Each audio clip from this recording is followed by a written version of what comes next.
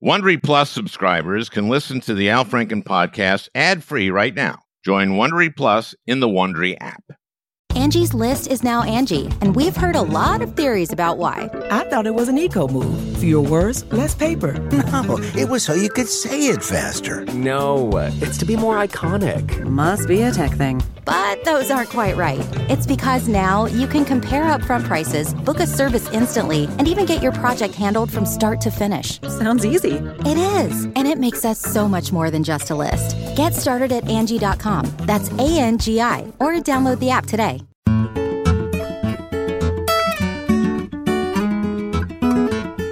Welcome to the podcast. Welcome to the show. We do have a very good one today, for a change, with Lily Eskelsen García, the president of the National Education Association, which represents millions of members, teachers, counselors, custodial staff, administrators, bus drivers. And I talked to Lily earlier this week about education, about the Secretary of Education, Betsy DeVos, about teaching during this time of the pandemic, about the terrible disparities in this country that we're seeing during this time, and what that means for our children and for the education they receive. I think you really like Lily, almost as much as you like me. But I am recording this on Friday, May 29th, a few days after the murder of George Floyd in my city of Minneapolis. And this has been a very painful time for Minneapolis, for George's family, for everyone in the Twin Cities. When I first heard about this, when I was first told about it, I cried. This was before I saw the footage, but this is so senseless. This is so much pain and anger and hurt. And the first thing I thought back to the O.J. trial, and the moment they announced the verdict, and I was shocked about the verdict, and I was watching TV, and I can't remember what network it was, but they were on a battered women's shelter in Chicago at the moment they announced the verdict. Now, these were black women who had been subjected to violence at the hands of their husbands or their partners, and they cheered. They cheered the verdict, and I could not process it right away. I thought, these are women who have been beaten up by their husbands, and they're cheering about a not guilty verdict on a man who killed his wife. But these were black women, and I realized I didn't know something. That was the moment I realized there's something basic I did not understand.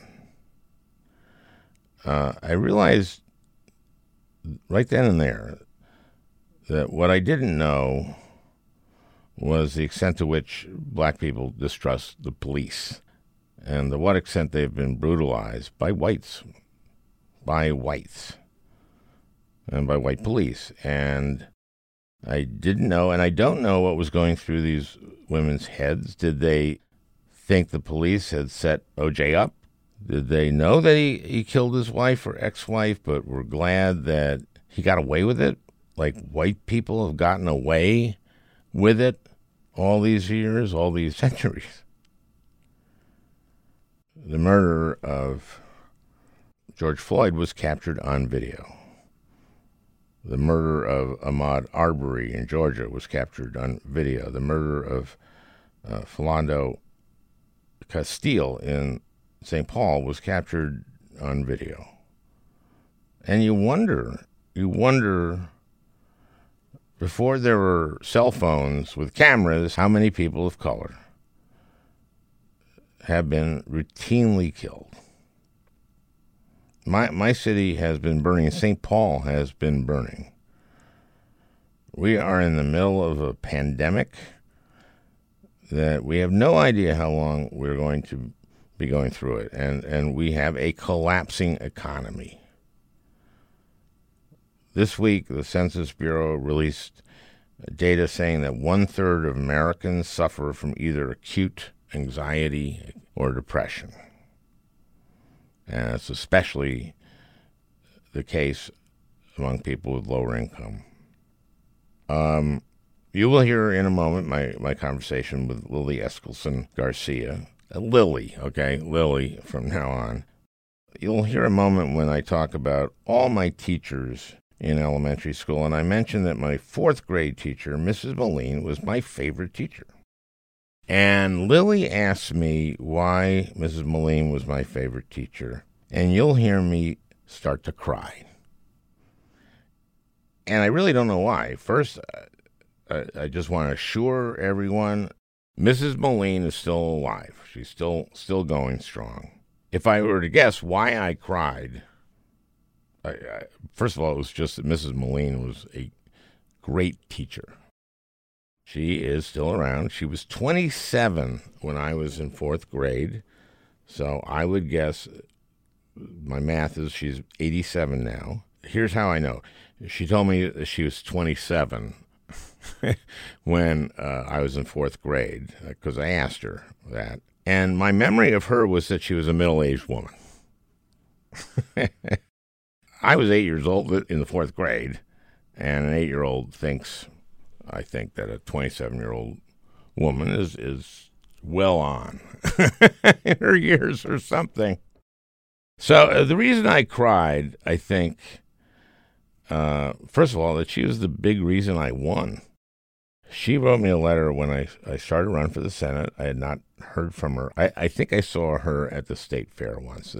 Actually, that's true. In 2007, she wrote me, and she said, if you were the Alan Franken I taught in 4th grade at Cedar Manor, then I think you'd be a great senator. And she sent me a check for $25. So I hadn't seen her since I left Cedar Manor after the 6th grade, and I asked her, once I got the letter, to come to a coffee that we were having at somebody's house. And she came, and I remembered right away why she was my favorite teacher. She was just so energetic and so loving to all of us. And we hit it off, of course. I hadn't seen her, talked to her in a long while. And a few weeks later, I asked her to star in my first TV commercial. So I'm going to play a little of that commercial. It was my first ad of my Senate campaign. I think you'll enjoy it. So I read about this man running for U.S. Senate, and I thought, that's the Alan Franken I taught in St. Louis Park. I got this letter from Mrs. Moline. She wanted to help with the campaign, so I asked her to be in a TV ad. A TV ad? Okay, here we go. Alan was a hard worker, and he went on to graduate from Harvard. He was funny, too. I guess that's why he became a comedian. I was really more of a satirist. Okay, Alan. You see, he's also written 6 books and hosted a radio show on public policy. He's been married to Franny for 32 years, and they have 2 grown kids. And you know, he's visited our troops in Iraq and Afghanistan 4 times. In the Senate, he'll work to make college affordable, fight for universal health care, and end the war in Iraq. Thanks, Mrs. Moline. You're welcome, Alan. I'm Al Lynn Franken, and I approve this message because I'm serious about fighting for Minnesota families. Okay, so I played all of it. But this was a killer ad. The ad shot me to the top of the Democratic field, and I never looked back. And it really helped me against Norm Coleman. Norm Coleman grew up in Brooklyn. As I said, I was the only New York Jew in the race who grew up in Minnesota. And it sort of proved it. Also, I won the race by 312 votes, and Mrs. Moline was one of 17 children. So I think it was her family just put me over. Now, she was one of 17 kids, and so I was curious. I said, how did they turn out? How did, of the 17 kids, how did they turn out? And he said, it was about 50-50. So why did I cry when Lily asked me why she was my favorite teacher? Well, I think it's because I'm an American going through this time, going through my version of what everyone else is going through. And also because when I thought about it, Mrs. Moline, and I've talked to her a lot since this happened, I know that she was heartbroken by what happened to me 2.5 years ago. So, today is about education. It's about teachers. It's about our kids. And it's a really, really good one, for a change. The best way to learn a language? Immersion. Living where the language is spoken and using it every day. But if that's not in the cards this year, you can still learn a language the second best way, and that's with Babbel. Babbel's quick 10-minute lessons are handcrafted by over 200 language experts to help you start speaking a new language in as little as 3 weeks. Babbel's convenient courses have helped me learn real-life conversation in German. For example, let's say you wanted to order soup with your dinner. Die Suppe würde mir auch gefallen. That means the soup. That means I would also like the soup. And that way, I get soup with dinner.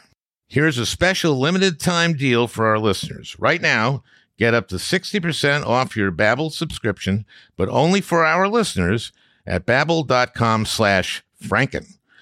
Get up to 60% off at babbel.com/Franken, spelled BABBEL.com/Franken. Rules and restrictions may apply. Okay, it's time to commit. 2024 is the year for prioritizing yourself. Begin your new smile journey with Byte, and you could start seeing results in just 2 to 3 weeks. Just order your at-home impression kit today for only $14.95 at Byte.com.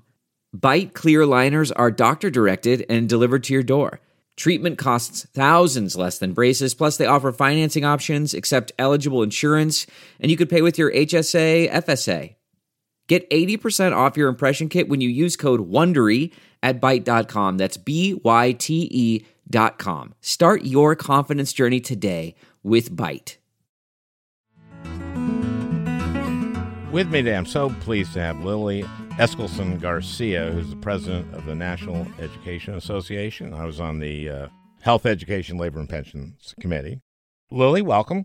I am so happy to be here. And, you were our extra special hero teachers on that committee because you kind of read the riot act to Betsy DeVos during her nomination. We just loved the way you pinned down her ability to embarrass herself. It was joyful. There's a story behind that.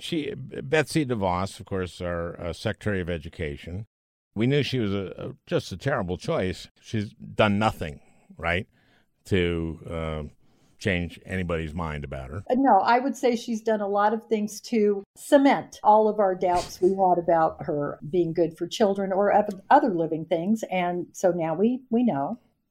Yeah, kind of I hate to say she's a horrible person, but look, she had no experience in education, in public education, certainly. I asked her a question about her views on proficiency versus growth. It's because I knew that she didn't know what that was at all.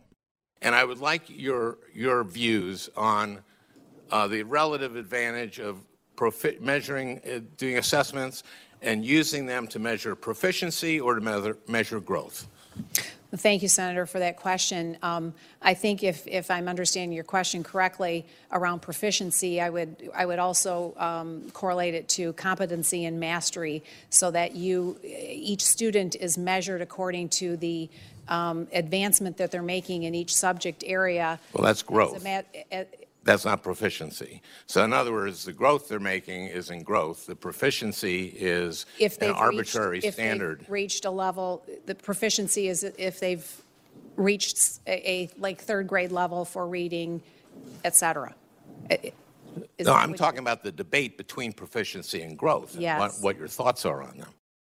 But, you could have asked her a whole lot of questions and she wouldn't have known those either. Yeah, but proficiency versus growth, was the debate in school accountability. How do you measure whether a school is doing its job or not, which was the whole idea behind No Child Left Behind in the first place. To hold schools accountable, you had to measure their performance, and NCLB had put it all on proficiency. What percentage of your students were at their grade level of proficiency in math and reading?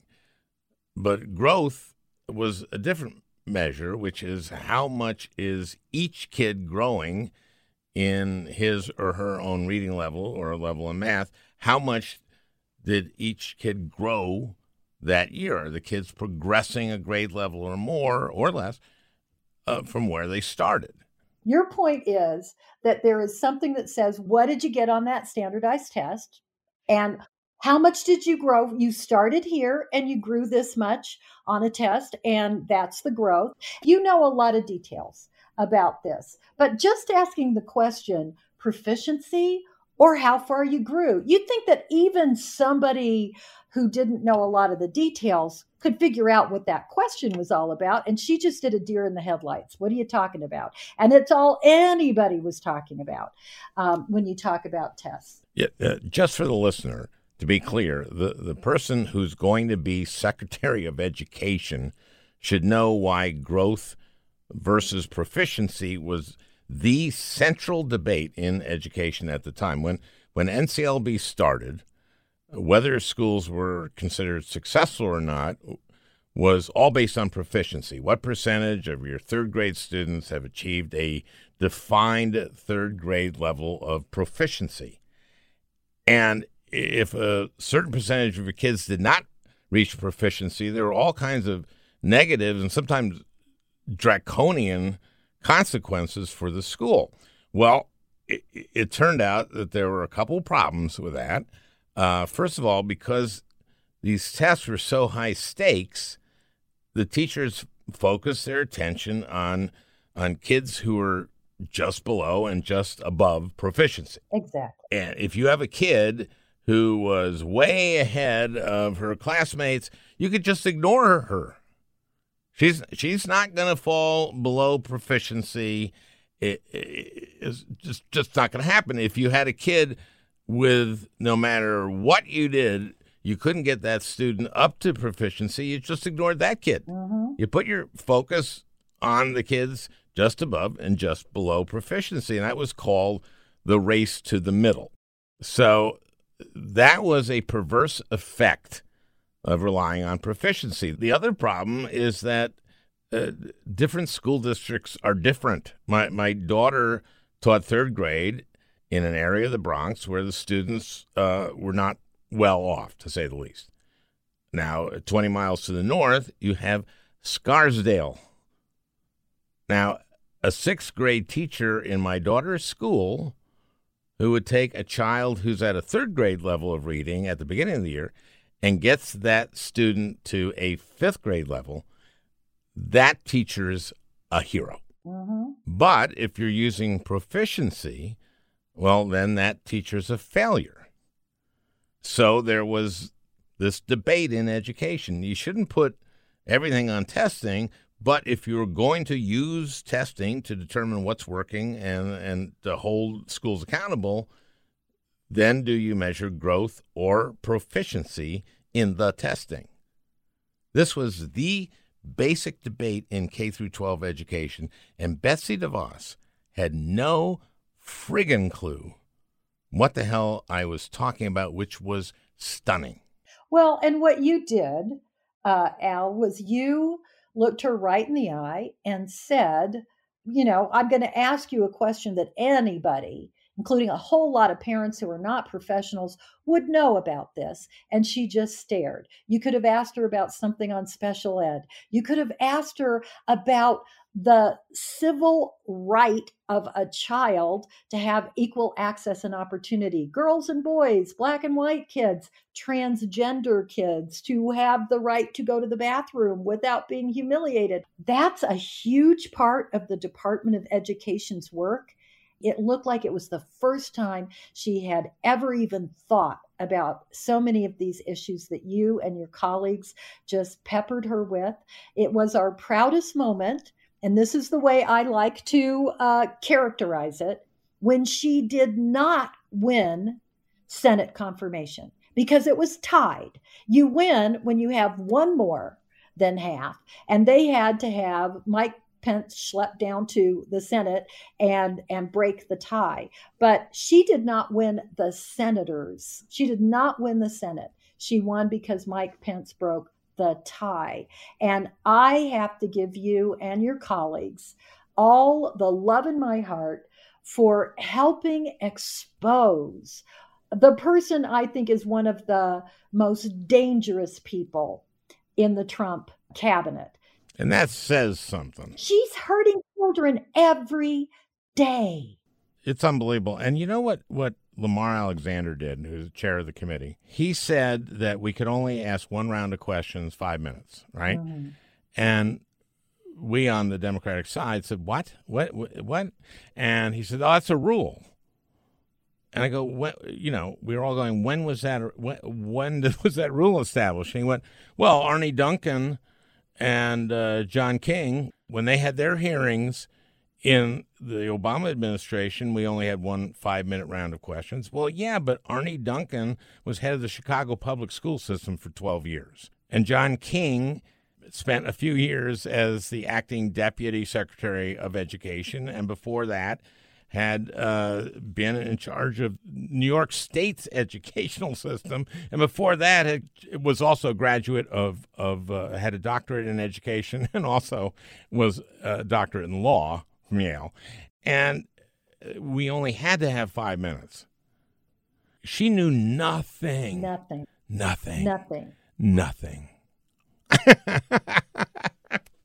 I mean, the irony of someone in charge of education who knows nothing about education. But of course, that was the point. She doesn't believe in public education. She doesn't believe in public anything, but she really just believes that they should all be private schools, that they should all be homeschools, and that public education is a bad thing in a bad place.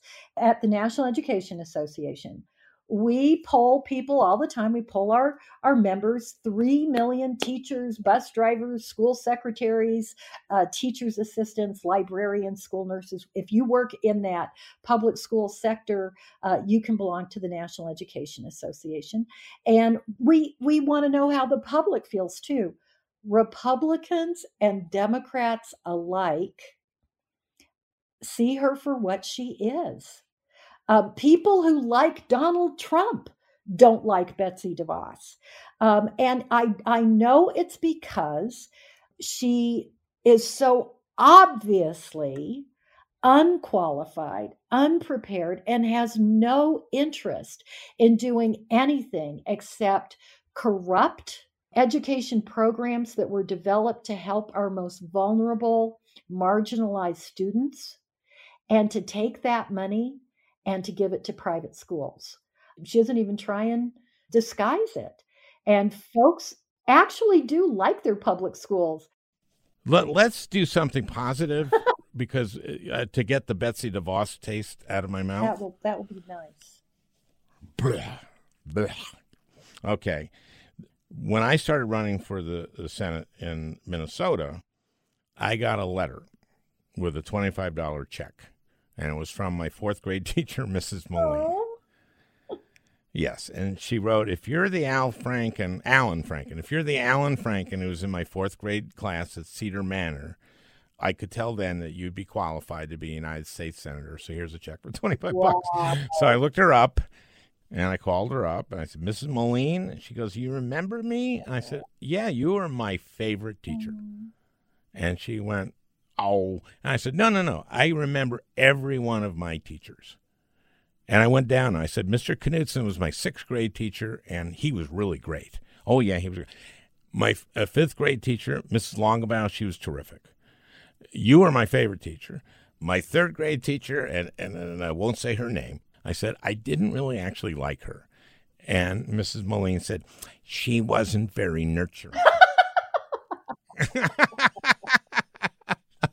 And then I said, Mrs. Morrison was great. And, and then I arrived at this school. I moved from a small town in southern Minnesota to the suburb when I was at the end of first grade. So I did. This is how important they were. I want to ask you a question. Mm-hmm. Why was your teacher your favorite teacher? Why? Why? Yeah. I'm going to read a letter. I do this a lot, Lily. People listen to my podcast, think I'm a mess. You have made my day. The first ad I did, Mrs. Moline did my ad. And her main line was, "Okay, Alan." Because she'd say he became a comedian. I said a satirist. "Okay, Alan." Anyway, so this is the letter this is the email that she sent to me. "Dear Mrs. Moline, you were my favorite teacher. I wasn't a very good student. I had a hard time with math, and your spelling tests were hard, !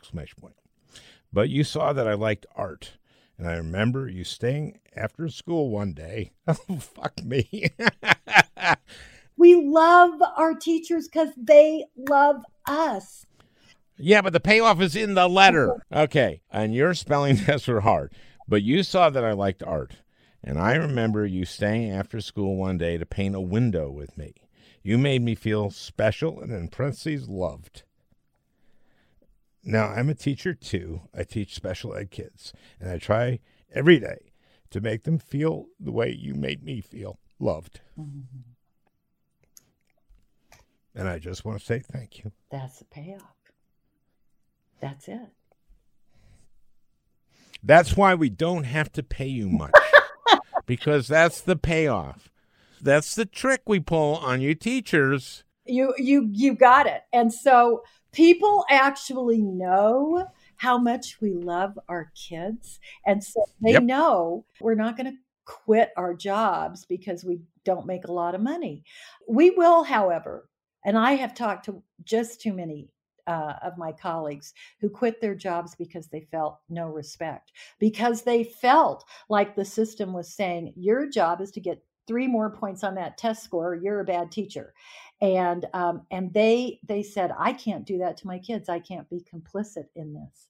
But let me tell you what every teacher has, a story that says, this is when I knew why I do what I do. And for me, it was one of those current events. And they were talking about a blood shortage in Salt Lake City. And this little gal said, and you know what, Miss Eskelsen, I think we should do something about it. I think we should put on a blood drive. Now, these are 12-year-olds, right? So I said, well, you can't do that. You're too young to give blood. And she said, we could volunteer you. We could volunteer.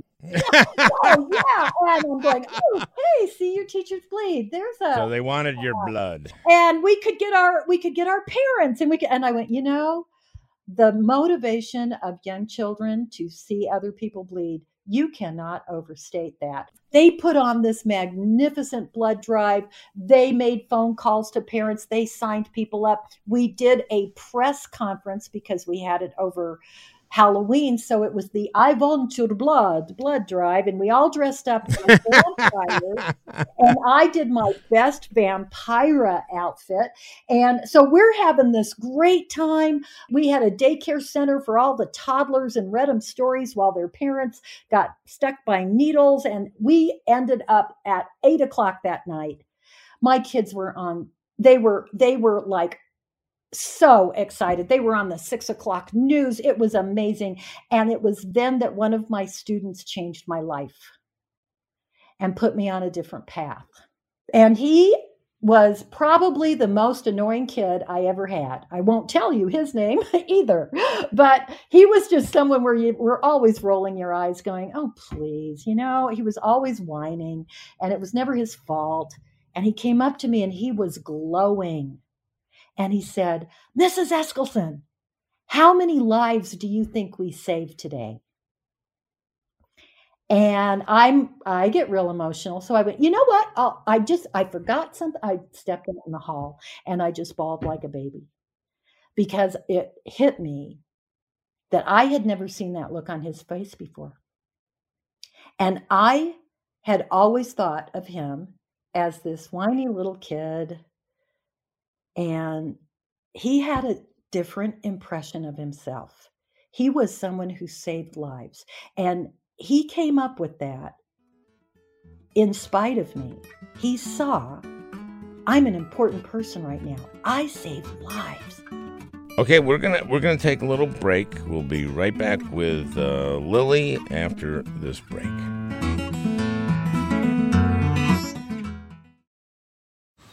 Man, that sunset is gorgeous. Grill, patio, sunset. Hard to get better than that. Unless you're browsing Carvana's inventory while you soak it all in. Oh, burger time. So sit back, get comfortable. Carvana's got thousands of cars under $20,000 just waiting for you. I could stay here forever. Carvana, where car buying meets comfort, meets convenience. Download the app or visit Carvana.com today. T-Mobile has invested billions to light up America's largest 5G network, from big cities to small towns, including right here in yours. And great coverage is just the beginning. Right now, families and small businesses can save up to 20% versus AT&T and Verizon when they switch. Visit your local T-Mobile store today.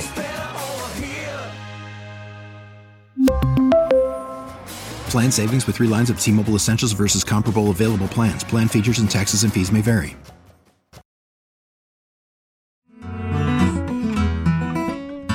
But yeah, I want to read you something. This is from George Packer's June 2020 Atlantic monthly article. When the virus came here, it found a country with serious underlying conditions, and it exploited them ruthlessly. The chronic ills, a corrupt political class, a sclerotic bureaucracy, a heartless economy, a divided and distracted public. It took the scale and intimacy of the pandemic to expose their severity, to shock Americans with the recognition that we are in the high-risk category. We have these disparities that are clearer than ever in terms of, right now, kids who are in affluent neighborhoods can get homeschooled through video, for Zoom. There are kids who don't have internet connectivity. And I don't know why. When I was in the Senate, I always fought for more broadband. And this is a right. It should be a right. This is like running water. This is like plumbing. It's indoor plumbing. And you always got that. What's the federal role in making sure that every blessed child has what he or she needs to succeed?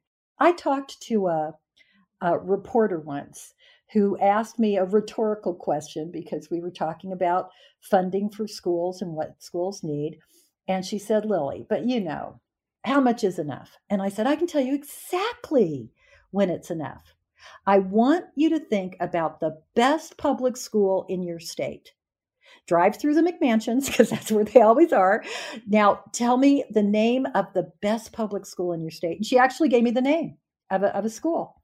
And I said, now, take a piece of paper and a pencil and walk through that school and write down the stuff and the staff they've got. They've got computers and a library, and they've got a gym, and they've got an orchestra, and they've got, and they've got a school nurse, and they've got a librarian that's like finding a unicorn, and they've got, just write it all down.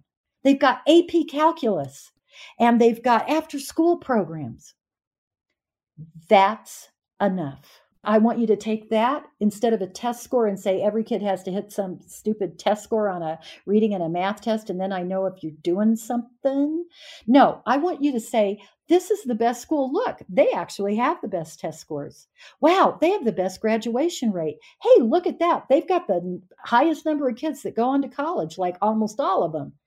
And you don't think that has something to do that they have orchestra and art and school council, and they've got every book, and they've got technology. And by the way, let's look at this. They never missed a meal. There's not a kid in that school that has to worry about getting lunch. There's not a kid in that school that ever worries that the lights are going to be turned off because their mom or dad couldn't pay the light bill. So I want you to think about what they bring into that school and what they have in that school. And you walk into every public school in this country and you say, why doesn't this public school have what that public school has? And she said, Lily, that's ridiculous. That'd be nice in a perfect world. But you know that the way we fund public schools with property tax, you know that that's just impossible. So I said, listen to what you just accepted. You just accepted, as if it was a law of nature, as if it were gravity, that we have to fund our schools by property tax. There's a million ways that you could. In fact, in Utah, where I taught, it's the income tax, not the property tax. All the income tax goes to the state. They redistribute it on a per pupil basis. We have the most equalized school funding in the country. We are all equally poorly funded. So there's the adequacy part of it. But what I'm saying is that there's nothing more intentional than property or how you tax people and who you tax and how you collect it and how you distribute it. That's a very intentional human type plan. Well, I don't know about Utah, but for being on the education committee, I know that most states and certainly Minnesota, local property tax is the way we fund almost half of our K through 12 school budgets, and the rest is almost all state tax. There is some federal. There's Title I, IDEA, which is special ed, but that is the federal piece is relatively small. We have never had in this country ever, from colonial times, from pre-colonial times, we have never had any education system designed to serve all children, not in the segregated South, not urban and rural. I believe it's by design. I actually believe that. I believe property tax serves a certain class of people, and they say, our kids will be fine. Those kids are not our problem. Well, you're right. No matter what people say, they care most about their own kids, and they want to make sure that their kids are going to get all the educational opportunities they can give them. But Paul Wellstone said we all do better when we all do better. And those kids, those other kids, are our problem. They're our responsibility. They're our opportunity. I think that when you go back to George Packer and his article in The Atlantic about the weaknesses that have been exposed by this pandemic, you see first and foremost the tremendous disparities in income and wealth in this country. And we see which kids don't have broadband and are not getting enough to eat every day and don't have the same educational opportunities that affluent kids have. Nobody says, let's sit down and design something. And we don't have a national system, but let's say even in a state, let's design something where our goal is that every single child will be well educated, will have equal access and opportunity. They do that in other countries. Take Norway. I'll tell you why. I talked to the ambassador to the United States from Norway. It was in Minnesota a couple months ago. And I started asking him questions. Okay, so first of all, in Norway, the parents have a year of leave, parent leave. But it's less if both of you don't take it. So you can split it up, but no one can take more than 9 months. So that incentivizes both parents to take parental leave. Then, when the kid's 1, they have childcare, which is teachers who are trained in early childhood development, and they do that till they're 6. They don't have kindergarten. Mm-hmm. And then they have first grade. So Norway is really good. And it does have oil. I'm a big believer in parental leave. in the very important infant years of that child. And I do know the difference between the kids I taught in the suburbs and the kids that I taught at the homeless shelter, and the access that they had to parents. These are overworked, underpaid parents. And in the shelter, there's all kinds of other issues: domestic violence, drug abuse, adverse childhood experiences. This is what these kids grew up with. And there was absolutely, for so many of these families, they're just trying to hold it all together. So let's talk about that, about adverse childhood experiences. Paul Tough wrote this book, How Children Succeed. Mm-hmm. A very influential book. Adverse childhood experiences are a parent who has drug addiction, a home where there's domestic violence, extreme poverty, hunger, having a sibling who gets killed.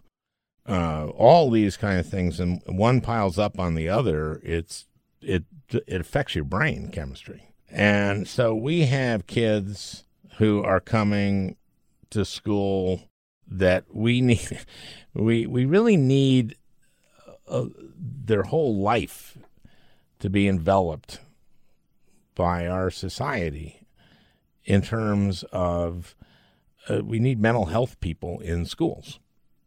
We just have problems that we do not address. For various reasons, I have some opinions about that, because I did teach those children, but I also adopted one of those children, and who is an adult right now. We adopted him when he was 4 and had at least half the things you just mentioned on that list. Parents in and out of drug rehab, in and out of prison, no stability whatsoever, in and out of foster care. And so, just being kind of jerked around. We adopted him when he was 4. And I just remember that was my last arrogant moment, going, I'm such a good teacher. This is going to work out just fine. And folks going, well, now that he's in a lovely home and with 2 parents and has his own room and all this security, now everything will be just fine. And it wasn't. It wasn't just fine. I could write a book about what it's like to be the mother of a child who did go through just severe trauma. Smart as a whip, and will never trust another human being because of what happened to him before we met him.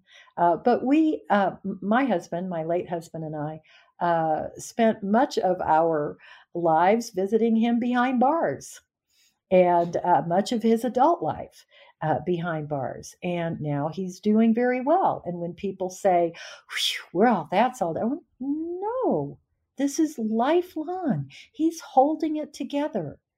I saw these kids at the shelter. You don't end up at the shelter just because your parent loses a job. Usually it's because you have no safety net.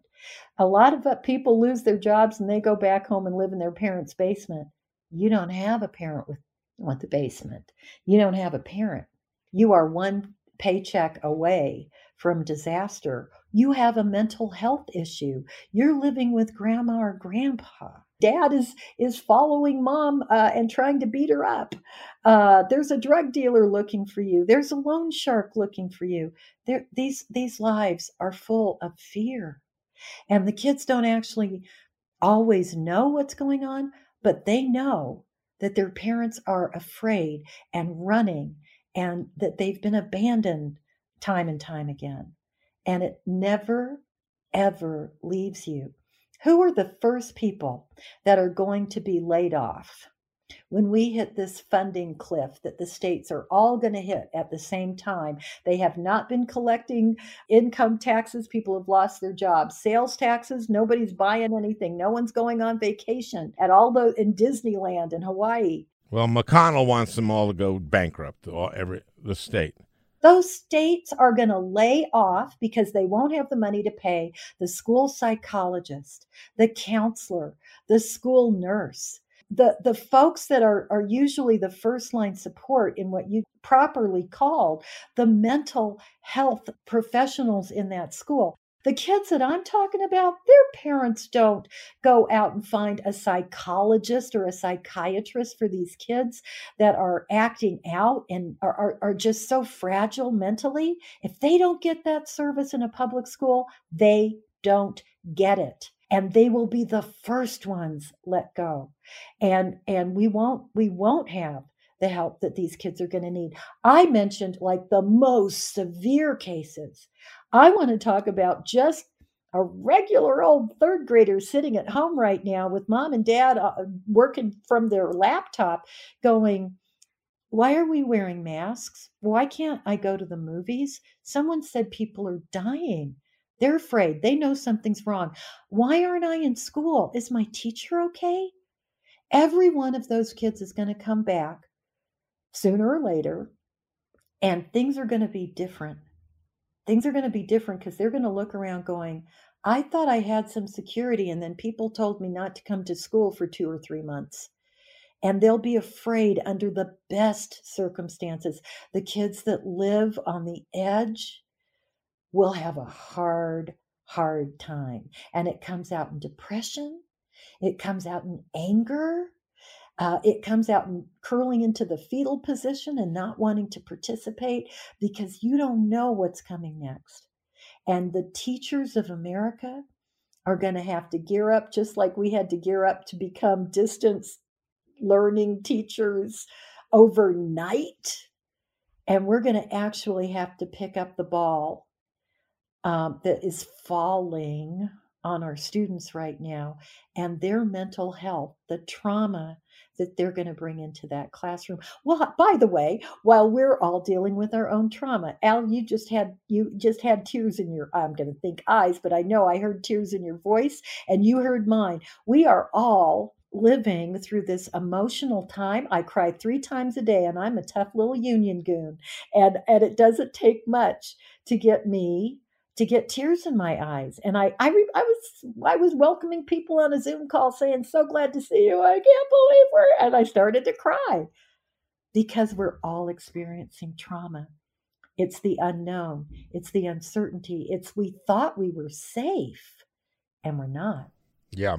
We're not actually sure when kids will be able to get back to school. And we don't know how this, incredibly strange and difficult limbo is going to play out in terms of everybody's mental and emotional health and resilience. But we don't know when that's going to be. And in the meantime, we have to find ways to keep ourselves sane. I appreciate all of the funny memes and the funny songs and, because I need that.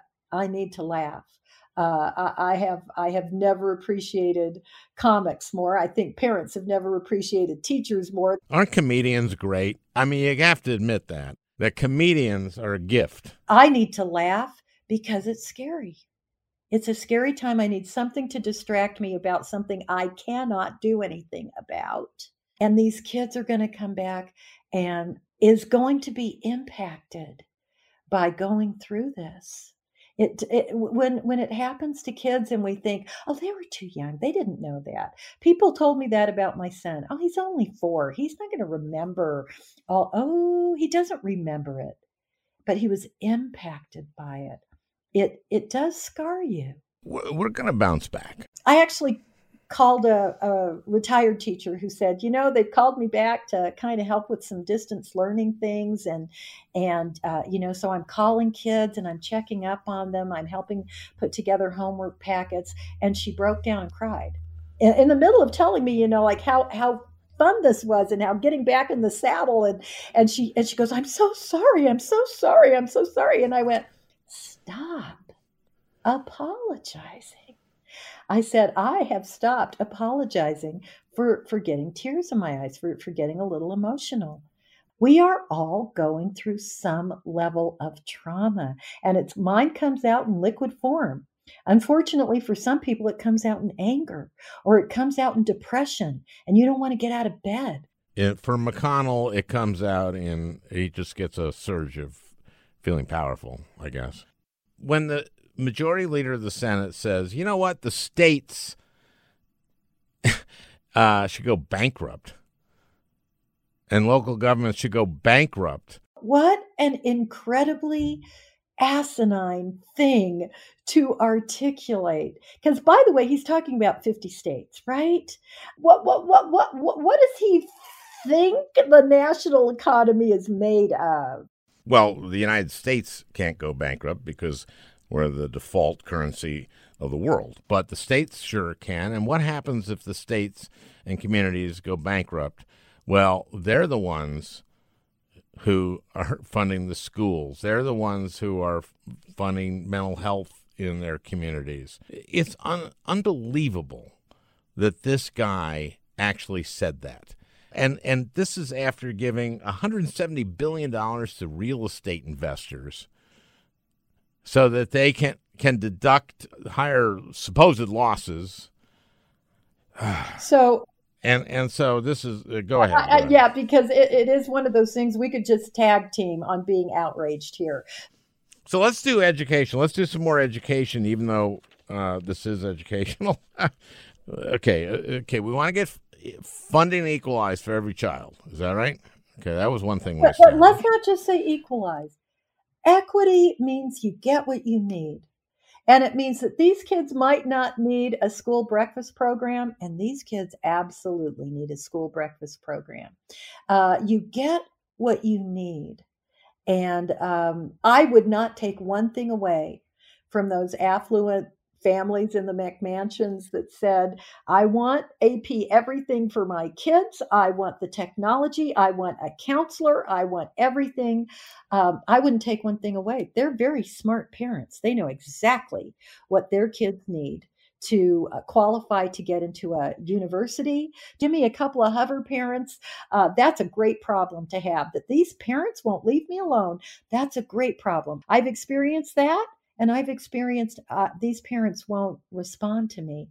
And most of the time, they're going through their own stuff and they're trying to hold it together. So I don't judge those parents. I just know it's a lot harder to help those kids when I don't have a partner at home to help. So we want to make sure kids get what they need. And it would flip what we do on its head right now. Because what we do is the kids who have the most get the most. And the kids who have the least have to have a bake sale to buy a textbook. And that's not the way it should be. Well, affluent schools have bake sales too, mainly scones and croissants. I do know that when I went to go visit one of these high schools in a very, very rich neighborhood, the principal was giving me a tour and apologized, saying usually when we have guests, we have our orchestra, perform for them because we're an award-winning orchestra, but they're not here because they are on a field trip in Paris. We held and it wasn't a bake sale. It's like the parents did the fundraiser for that. And I don't want people to be mad at the parents at this school. No, it's a great experience for the kids, and it gives the French an opportunity to meet affluent American kids. For me, coming from my experience in a working class neighborhood and actually at a homeless shelter, and then to hear that, but it's the same thing where when I think of the best public school in the state of Utah, I go to Park City where they have the Sundance Film Festival and you've got ski resorts, and half of these beautiful McMansions are empty because they're somebody's third home and they're only there for the ski season. And by the way, those aren't McMansions; those are mansions. There's no Mac there. You're right. You are so right. Come on. But the inequality of this country. And what it means, you could probably deal with the financial inequality if you said, no matter how poor you are, you can go to the doctor. No matter how poor you are, your kid gets a great public education. No matter how poor you are, you'll be able to eat and keep a roof over your head. But we don't do that. Okay, look. That's asking a lot. Okay. And let's be realistic. Capitalism created this country. That's where you got you. That's why we're the greatest country in the world, except for now. except for the way we've done this. Well, and then part of that, I will say that the president kind of dropped the ball for a couple months there. Kind of? Okay. All right. Okay. Well, Lily, thank you. This has been really fun. I really appreciate you wanting to talk to a teacher. And I really appreciate what you did for our students when you served your country in the Senate. You're one of the good guys. Well, thanks for that. I think so. I think I'm proud of my my time there. Let's hope we're all back in school. Yeah. In the fall, I hope. If it's safe. I don't want anyone to put kids in an unsafe situation. So I want us to listen to the doctors and the infectious disease scientists, and let's go back to school when it's safe. Well, I think most Americans agree with you. The governor of Georgia, maybe not. Maybe not. All right. Well, stay safe. And you be well.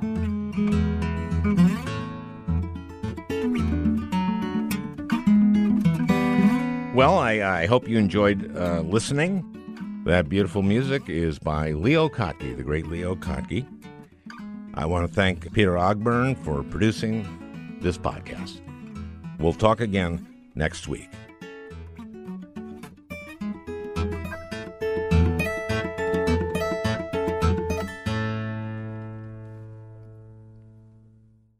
Hey, Prime members, you can listen to the Al Franken podcast ad-free on Amazon Music.